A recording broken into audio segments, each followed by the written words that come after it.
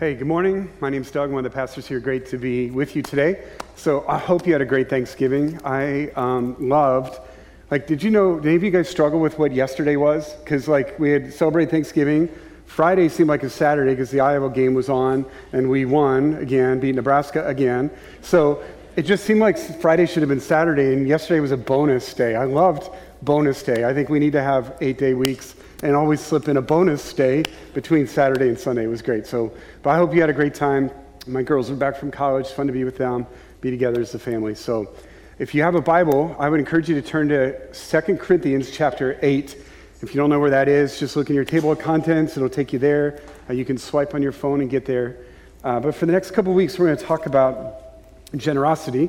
And I want to start, though, with talking about some resemblances here. So maybe in one of your family gatherings, I don't know, maybe there was a newborn in one of the families, and have you ever noticed, when there's a new baby in the family, you look and immediately people say, oh, he looks just like Grandpa, looks just like his mom, looks like his dad. So here's a couple of those. Maybe you've seen these things before where it's a celebrity child and then the celebrity, and see if you can guess who the celebrity is. So here's the first one. This guy's name is Scott. And I don't know if you can tell his famous dad is Clint Eastwood. So this second one's going to be super obvious, okay? This guy's name is Colin, and his dad is Tom Hanks. In fact, Colin looks a little bit like Forrest Gump to me there. So in that one. And this woman's name is Mamie, and her mom is Meryl Streep. And so sometimes, maybe, you can totally tell, I can tell whose dad that is, or mom that is, and all that kind of thing. But here's the reason I'm talking about that. Jesus Christ is the most influential person that has ever walked this planet. And Jesus Christ has transformed millions and millions and millions of lives. In fact, the people who trust in Jesus, who follow Jesus, people, even when Jesus was on the planet, people who were around Jesus were changed by him. In fact, there would be some resemblances then. And one of my favorite ones is in the Bible, in Acts chapter 4, when the disciples, and particularly Peter and John, two of Jesus' close disciples, were on trial for talking about the resurrection. And so they were just boldly answering questions and telling this group called the Sanhedrin. It was the same group that sentenced Jesus to death about 2 months before. So here's Peter and John just boldly answering their questions, and they're not backing down. And there's a little comment about the Sanhedrin. It says that they noticed Peter and John, and they saw that they were average, ordinary, uneducated men. But then when they saw their courage, they realized that they'd been with Jesus. Like Jesus had transformed them. In fact, I think you see throughout the history of the church that the closer people get to Jesus, I think these traits emerge, the traits of courage, the trait of humility, and the trait of generosity. In fact, I love reading writings from the days of the early church, when people on the outside would make comments about the early Christians. And so if you read a lot of those, what the early Christians were teaching didn't make a lot of sense to them. That their Messiah died and then rose again from the dead. Or that, for a Jewish audience background at that time, to hear that the Messiah would come as a servant and that he would suffer. Initially the teaching didn't make sense to people, but what people on the outside could not deny was that the people who followed Jesus were generous. They were famous for this. So there's one of those writings is called the Epistle of Mathetes to Diognetus. I'm sure a lot of you guys were reading that this week, but it's from the late 2nd century, and he's an outsider writing about Christians. Here's how he described them. They love all men, and they are persecuted by all. They are poor, and yet they make many rich. And they are in lack of all things, and yet they abound in all. I just love those kind of statements. And you could not deny that the people who had been around Jesus had been totally flipped. They were not living for themselves, but they were known for their generosity. So our mission statement as a church is that we pursue Jesus in everyday life. And our goal is that as we collectively are pursuing Jesus, we'll become more and more like him. In fact, the leadership here has developed these 5 traits. As we look through the Gospels, and as Jesus described, if you do this, then you are my follower. And these are 5 traits that we feel like define a disciple. These are the DNA traits of somebody that's a follower of Christ, is that they will enjoy God's presence. that talks about we're a person that enjoys worship and prayer, just like Jesus did, that we will live God's story. That means we are a people of this book, the Bible, the story of God, that we are a people who live this book, who obey this book, who study this book. So we live God's story. We love God's people. It's like Christ has loved us. We share God's gifts, and we serve God's world. And so this is the life that Jesus died for us to have. He calls it an abundant life, and he warns us with things like, if you try to save your life, like just do life for yourself, you will lose it. But if you lose your life for my sake in the gospel, you will find life. So a follower of Jesus is generous with their time, with their lives, with their attention, and with their money. And there's a verse in 1 Timothy 6 that describes this kind of generous lifestyle as the life that is truly life. Again, like we're missing out. We think we've got life if we're not living generously, but God has a life for us that is truly life, and that's the life of generosity. So if you know much about Parkview, our model of how we do church really relies on this concept of generosity. Like we need volunteers, like we need servant-minded, other-centered people to help this place move and roll. And so many of you guys do a great job of that. We're also a church that tries to model generosity through what we do with the finances that come in here. About 30% of the money that comes in here goes out of here to different parts of our city, different parts of the world. We want to be a church that models generosity. So we're really a church that relies on this concept. And we pray that our church will be an example. We are a group of people who have encountered Jesus, and that is why we're generous, right? And so if you look nationally at the typical church, even the typical evangelical church like us, about a third of the people are generous, like with their time, and that they actually tithe, give 10%. About a third, this is nationally, about a third of the people in church will be a little more sporadic in that. Like sometimes they'll give, or if there's but it's not a consistent lifestyle. And then sadly, there's about a third that do nothing, like do not serve, do not give. Our numbers are slightly better than that. But I had a friend of mine that does this kind of work with churches a couple weeks ago, and he said, first of all, you're pretty brave talking about this. Only 15% of pastors do anymore today. But he also kind of warned me, so there's going to be some people that will immediately just kind of tune you out. So basically, what I'm preparing for today is a third of you are going to be super pumped about today, and especially next week. We're going to look at the benefits that come to generosity. So there's a third of you that are just going to love these 2 mornings. There's a third of you, I honestly think, that just have not had this explained to you, have not really heard from the Bible, like what a life of generosity looks like and why be generous. And so that's my hope this morning. But also there's kind of a third, this guy kind of warned me, like, just going to be mad. I'm just going to kind of turn you out. And so again, my heart behind all of this is that my desire as a pastor is that for me, for my family, for our church, that we are people who truly are following Jesus. And this is a key statement you're going to hear throughout the morning, is that being generous makes no sense until you truly meet Jesus Christ.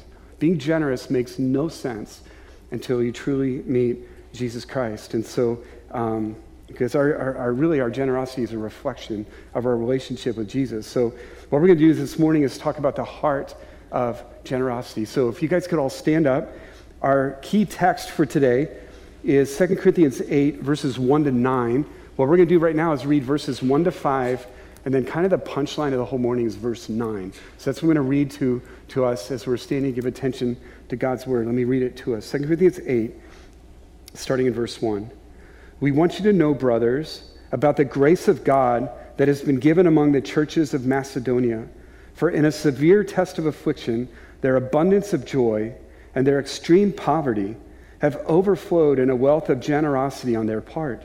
For they gave according to their means, as I can testify, and beyond their means, of their own accord, begging us earnestly for the favor of taking part in the relief of the saints.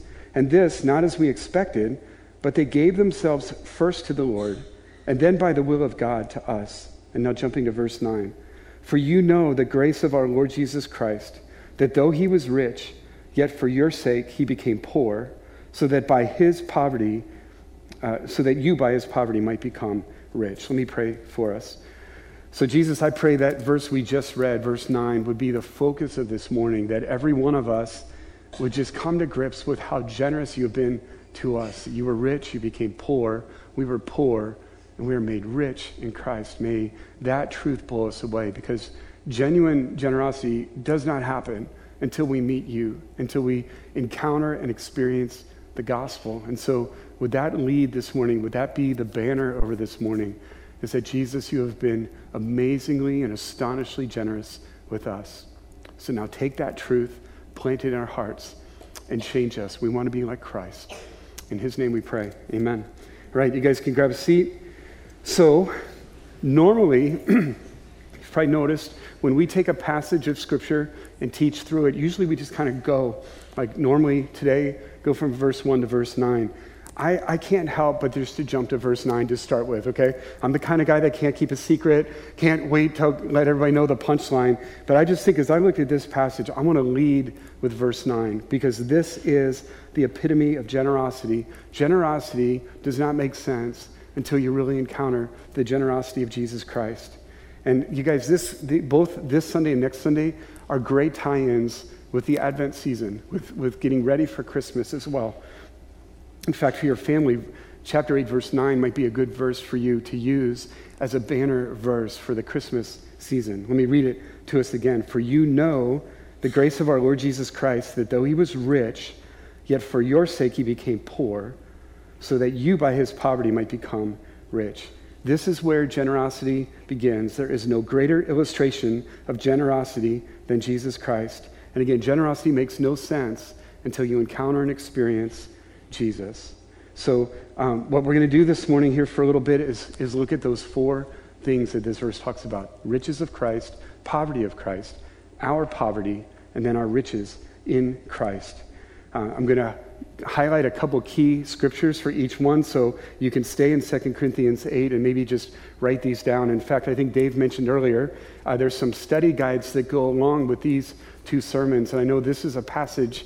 I think the first devotional in here will take you through some of these passages about Christ's riches, his poverty, our poverty, Christ, and our riches in Christ. But let me just hit a couple here. So if you talk about the riches of Christ, I think of Colossians 1, 16 and 17. It says, for by Jesus, all things were created in heaven and on earth, visible and invisible, whether thrones or dominions or rulers or authority. All things were created through him and for him.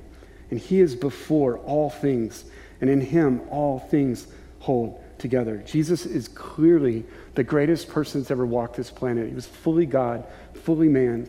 And this scripture and many others tell us that he existed in eternity past, that he is the one who created all that we see. We're told that all that has been created is sustained by him, that it's for him, it's by him and for him. And that he is the name that is above every name, every authority, every ruler, every power, every king, and even in the spiritual dimension, any power that may exist there, Jesus is absolutely in charge.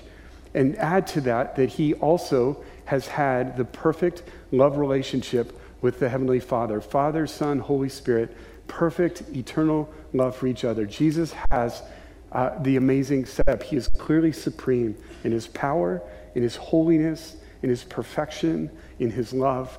Jesus is supreme. He is above all names.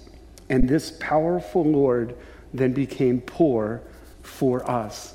And so one place you could look for that is Philippians 2, 6 to 8. We preached through Philippians earlier this year. But guys, this passage is just rich in showing what Jesus did with his riches for us. Though he was in the form of God, he did not count equality with God as a thing to be grasped. That means to be held onto for selfish advantage. But he emptied himself by taking the form of a servant and being born in the likeness of men. And being found in human form, he humbled himself by becoming obedient to the point of death, even death on the cross. Guys, this is the most staggering example of self-emptying and of humility, to go from such a place of supremacy to go to such a place of servanthood. Even if you just reflect on those moments on the cross, Jesus suffered greatly. Jesus was taunted by his enemies. Jesus, and probably the most searing pain was when he was dying on the cross. The Bible tells us that at that moment he was absorbing the holy wrath of God for all of sin, for all of humanity, all of the sins that we have committed. God's just wrath on those sins was poured on his son, Jesus. So the theology is super hard to figure all this out, but in some sense, in those moments on the cross, there was definitely a fracture, if not a break, in that love relationship that Jesus had with his Father. Jesus laid everything down, his relationship with his Father, his status, his power. He went from the highest of highs to the lowest of lows for us on the cross. He became poor for us. And what especially makes that act of humility and of suffering so staggering is you look at who he did it for. All right. It wasn't like he did it for somebody who was like, man, you are awesome. I wish I could just get you on my team. Like, you have so much you could add to me. It's the complete opposite, is now we focus on our poverty. Like, who did Jesus empty himself for?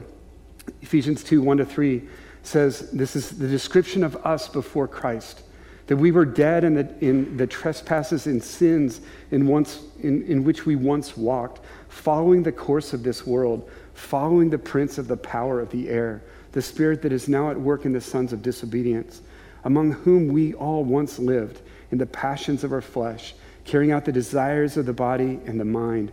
We were by nature children of wrath, like the rest of mankind. Romans 5 adds to this that we were God's enemies.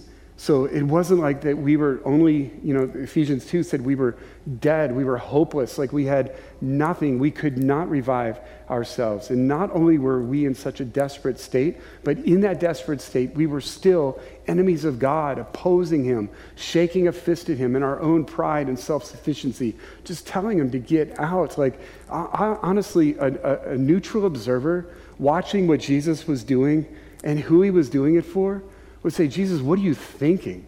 Like, this makes no sense. Look at those people. They kind of deserve what they're getting. Like, they don't even want you. They're rejecting you. And yet you see, again, how massive the generosity of Jesus is in not just what he did, but who he did it for. Guys, apart from Christ, we are absolutely hopeless.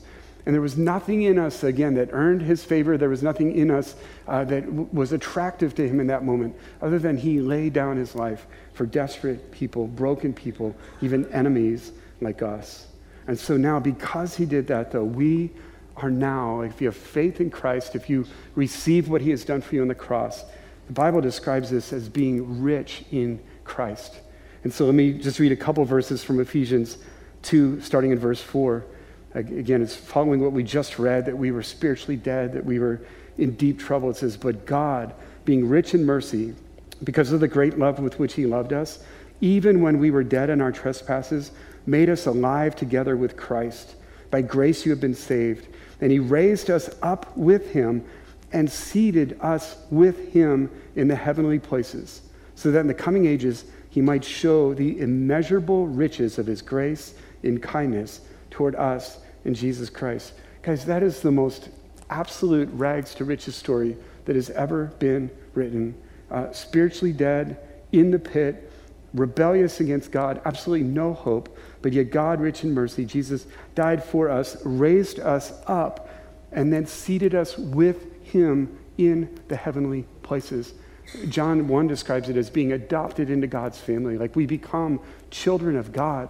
Romans 8 describes it as being adopted, and so much so that God indwells us with his Spirit. And one of the roles of the Spirit is to cry out, Abba, Father, to constantly remind us that even though we were wretched sinners, we are now adopted sons and daughters through Jesus Christ. And that means that every day in our lives now, we live in the presence of this gracious God who, in spite of what we have done, has now made us heirs with his Son, Jesus Christ. And so we have an amazing setup. This God who did this for us in our time of greatest need is still that God who loves us and will meet every need we have. Like, we are so richly supplied and cared for that gives us freedom to be generous people. I love how the 23rd Psalm ends with verse 6, where it says, goodness and mercy follow us all the days of our lives.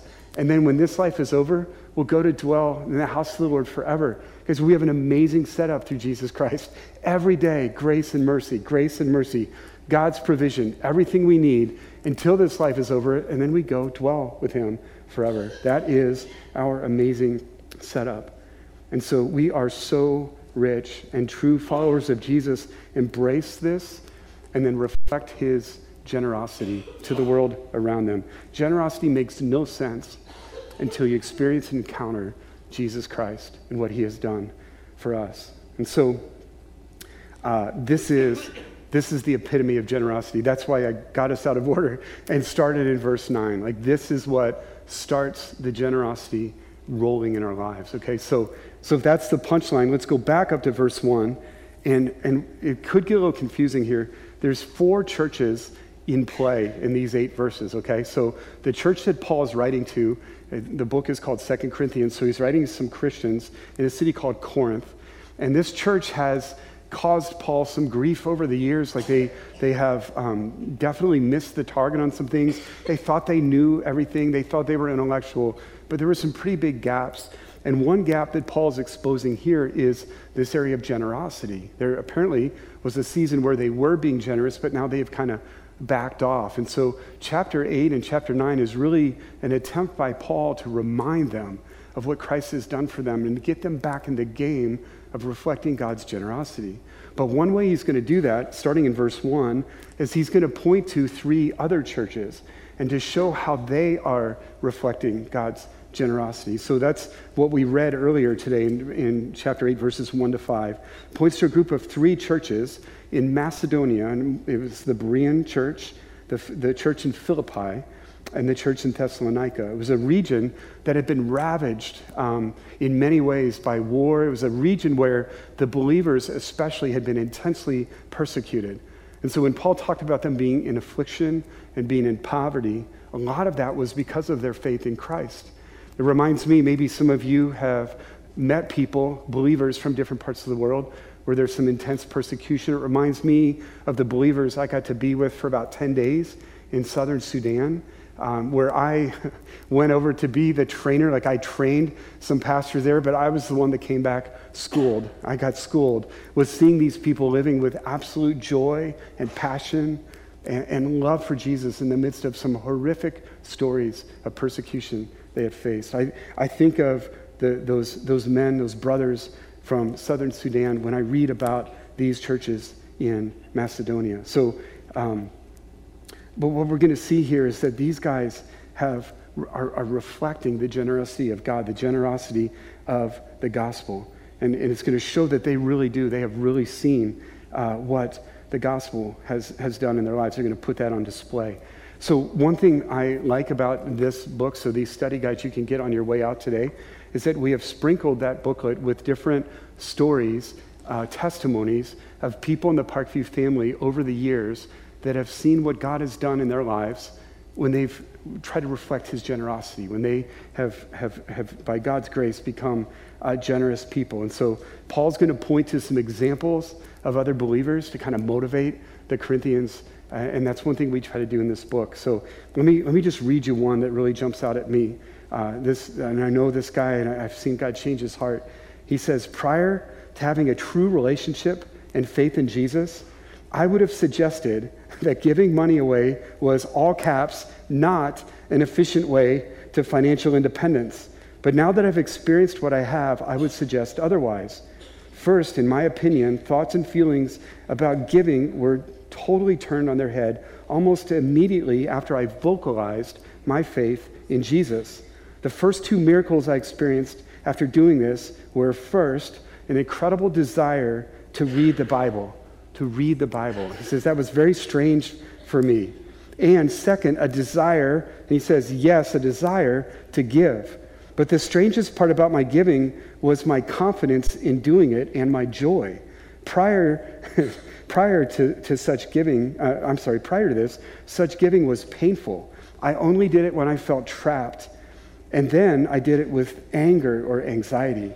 I immediately would worry about how this is setting me back, or others are going to get ahead of me financially.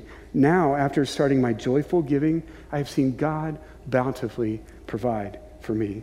It's a beautiful story, and that's what what Paul is doing here too, he's pointing to the example of some believers. And let me just kind of break down some of the things. If you have your Bible still open, just look at some of these key phrases he uses to describe these believers in Macedonia.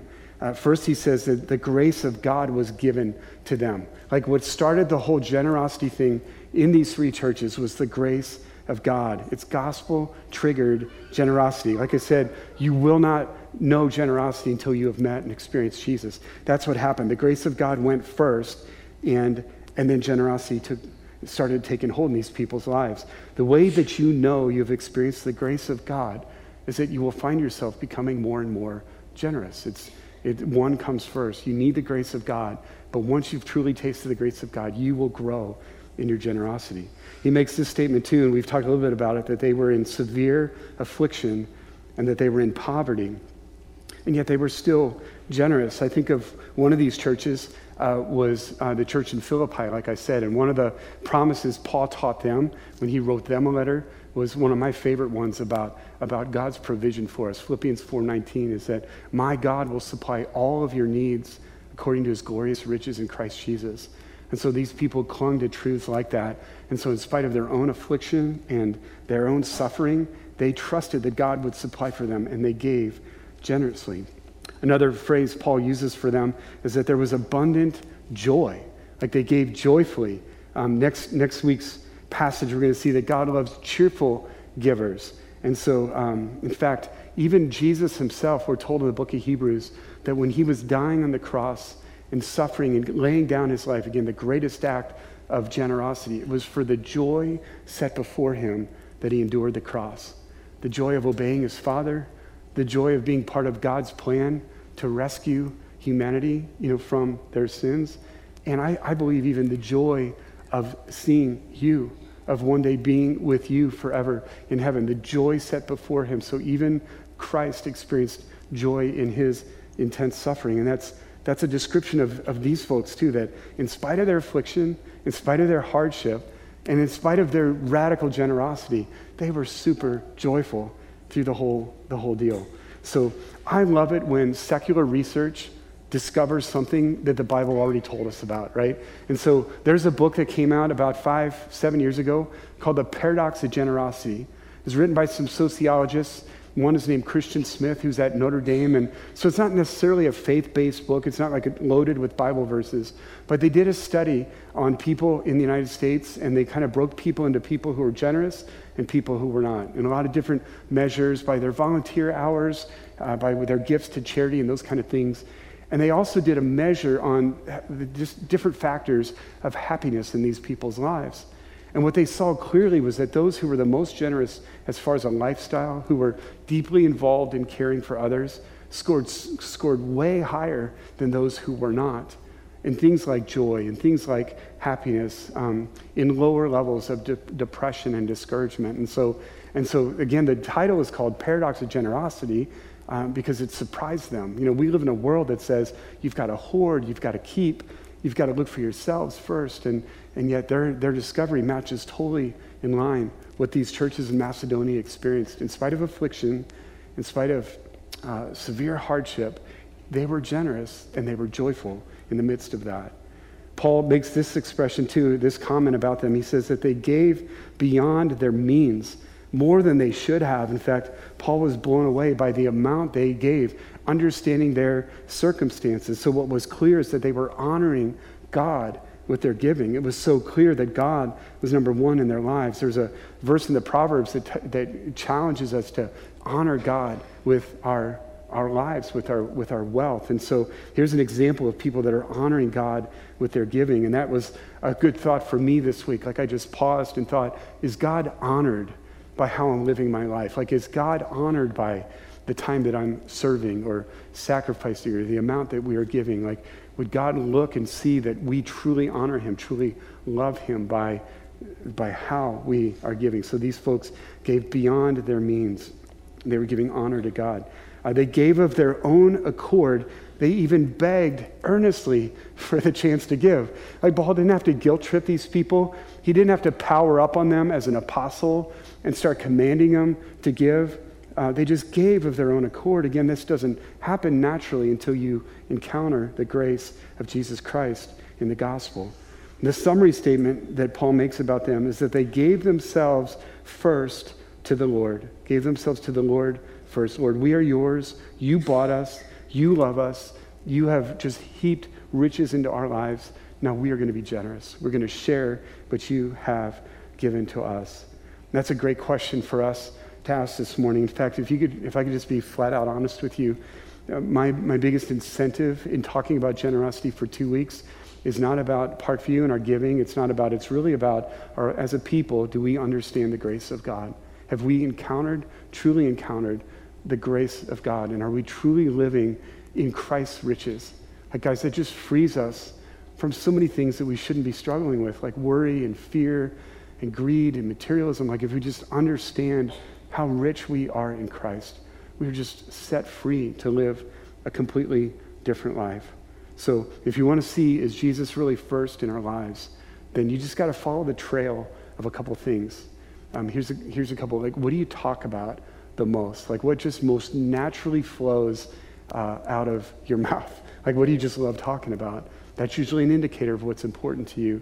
Or if we were to look at our calendars, look at where we've spent our time in the last year, your discretionary time, where does your time go? That'll be a pathway to something that you truly love. And then the next is going to be our finances. That whatever we spend the most easily on, the most joyfully on, will show that this is truly our first love. It could be our kids. It could be our hobbies. It could be tucking away things for our future. It could be vacations and trips. But if you want to just be painfully honest about, because we can easily live in the realm of intentions. Oh yeah, God's everything to me. Okay, let's look. Like, are we serious about that? Let's look at where our time goes. Let's look at what we talk about. And let's look at where our money goes, because our money and our time and our energy just flow naturally and abundantly to whatever it is that we love the most. So now Paul has kind of pointed out this amazing example of these churches in Macedonia, so flipped by the grace of God. And now he comes to the Corinthians, and here's an invitation to generosity. And again, Paul isn't going to power up on them. He's not going to scold them, but I just love his tone. He's going to invite them into a life of generosity. So just read verse 7 and 8. He says this, but as you excel in everything, in faith and speech, in knowledge, in all earnestness, and in our love for you. So he's saying, guys, I love you, and this is what I want for you. See to it that you excel in this act of grace also. I say this not as a command, but to prove by the earnestness of others that your love also is genuine. His biggest concern for them is that you guys truly do love Jesus, that you have been truly changed by the grace of God, that you've been set free of living for yourself or of hoarding or being selfish, but you are set free by the grace of God. As a pastor to these people, that is what his biggest concern was. And his desire is, I want to see that. If I can see that in your generosity, then I will know that you've encountered the generosity of God through Jesus. And so this is my encouragement for you as well. Like, I would just love us to be a church that is truly transformed and set free by the grace of God in Jesus Christ. So here's my question, 2 questions for us as we wrap up, is that, do you find generosity making sense to you? Does it make sense? Naturally, it doesn't. But when you've encountered the grace of God, it begins to make sense. As you grow more and more in that grace, then generosity continues to grow in your life. So if I were just to ask you straight up, is generosity making sense? Is generosity showing up in your life? Then if it's not, my big encouragement for you in these 2 weeks isn't to focus so much on, are you being generous, or are you serving, or are you giving? My biggest concern would be to kind of back that cart up a step and just sit on the grace of God. Like, do you really understand the gospel? Do you really understand what God has done for you? Do you really understand our poverty in Christ's riches and now our riches in Christ? Because I think until we understand that, we could talk all we want about generosity, nothing's going to happen. So that's my biggest concern. Do you really understand the truth of the gospel and what that offers us? Okay? And here's the second question, is that can the people around you tell that you've been around Jesus? Can the people around you tell that you have a generous Savior, who has richly provided for you, who has loved you at your worst, has forgiven you, and now has lavished these amazing gifts on you. Would the people around you say, just by watching how you live, are you generous, like with your time, with your attention, with your conversation? Is it always about you, or are you the person that's listening and caring for others by how you do your work? Are you going extra mile? Are you looking for others you can help and encourage along the way? There are many ways that the people around us can truly tell if we have been around Jesus. And so that's my question for you too. And so again, one of the traits of a follower of Jesus is that we'll be a people who share God's gifts, that we share. We are so aware we've been so blessed. So we'll be known for our generosity. So what I want to do to close our time in prayer is I'm going to just ask you to stand up, and we're going to actually pray through a couple verses from the Bible to wrap up our time. So let me again point you to this study. It'll be a good thing you can do as a family. And like Dave mentioned earlier, there's a couple classes coming up to help teach this trait to our church. Look for that. Also, in the last several years, our church has done a Dave Ramsey seminar, and that starts in January. That'll be some training that can really help you with the tactics of getting out of debt and leveraging yourself to live a life of generosity. So those are some opportunities that could come your way. But here's what we're going to do to close our time. 1 Timothy 6, 17 to 19 is just loaded with some great truths from this morning. So I'm going to read some and then pause and invite you to pray about something, and then we're going to finish the passage, and then you'll pray, and then we're done this morning. So 1 Timothy 6, verse 17 says that as for the rich in this present age, charge them not to be haughty, like not to be proud of what we have, nor to set our hopes on the uncertainty of riches, but on God, who richly provides us with everything to enjoy. Could we just pause there? And could you just take a minute and just thank God for being a God who richly provides everything for us to enjoy? Can you just thank God for being a faithful provider for you? Maybe some specifics of the last year. How has he been your provider? How has he cared for you? Just thank him, praise him for being a God who provides.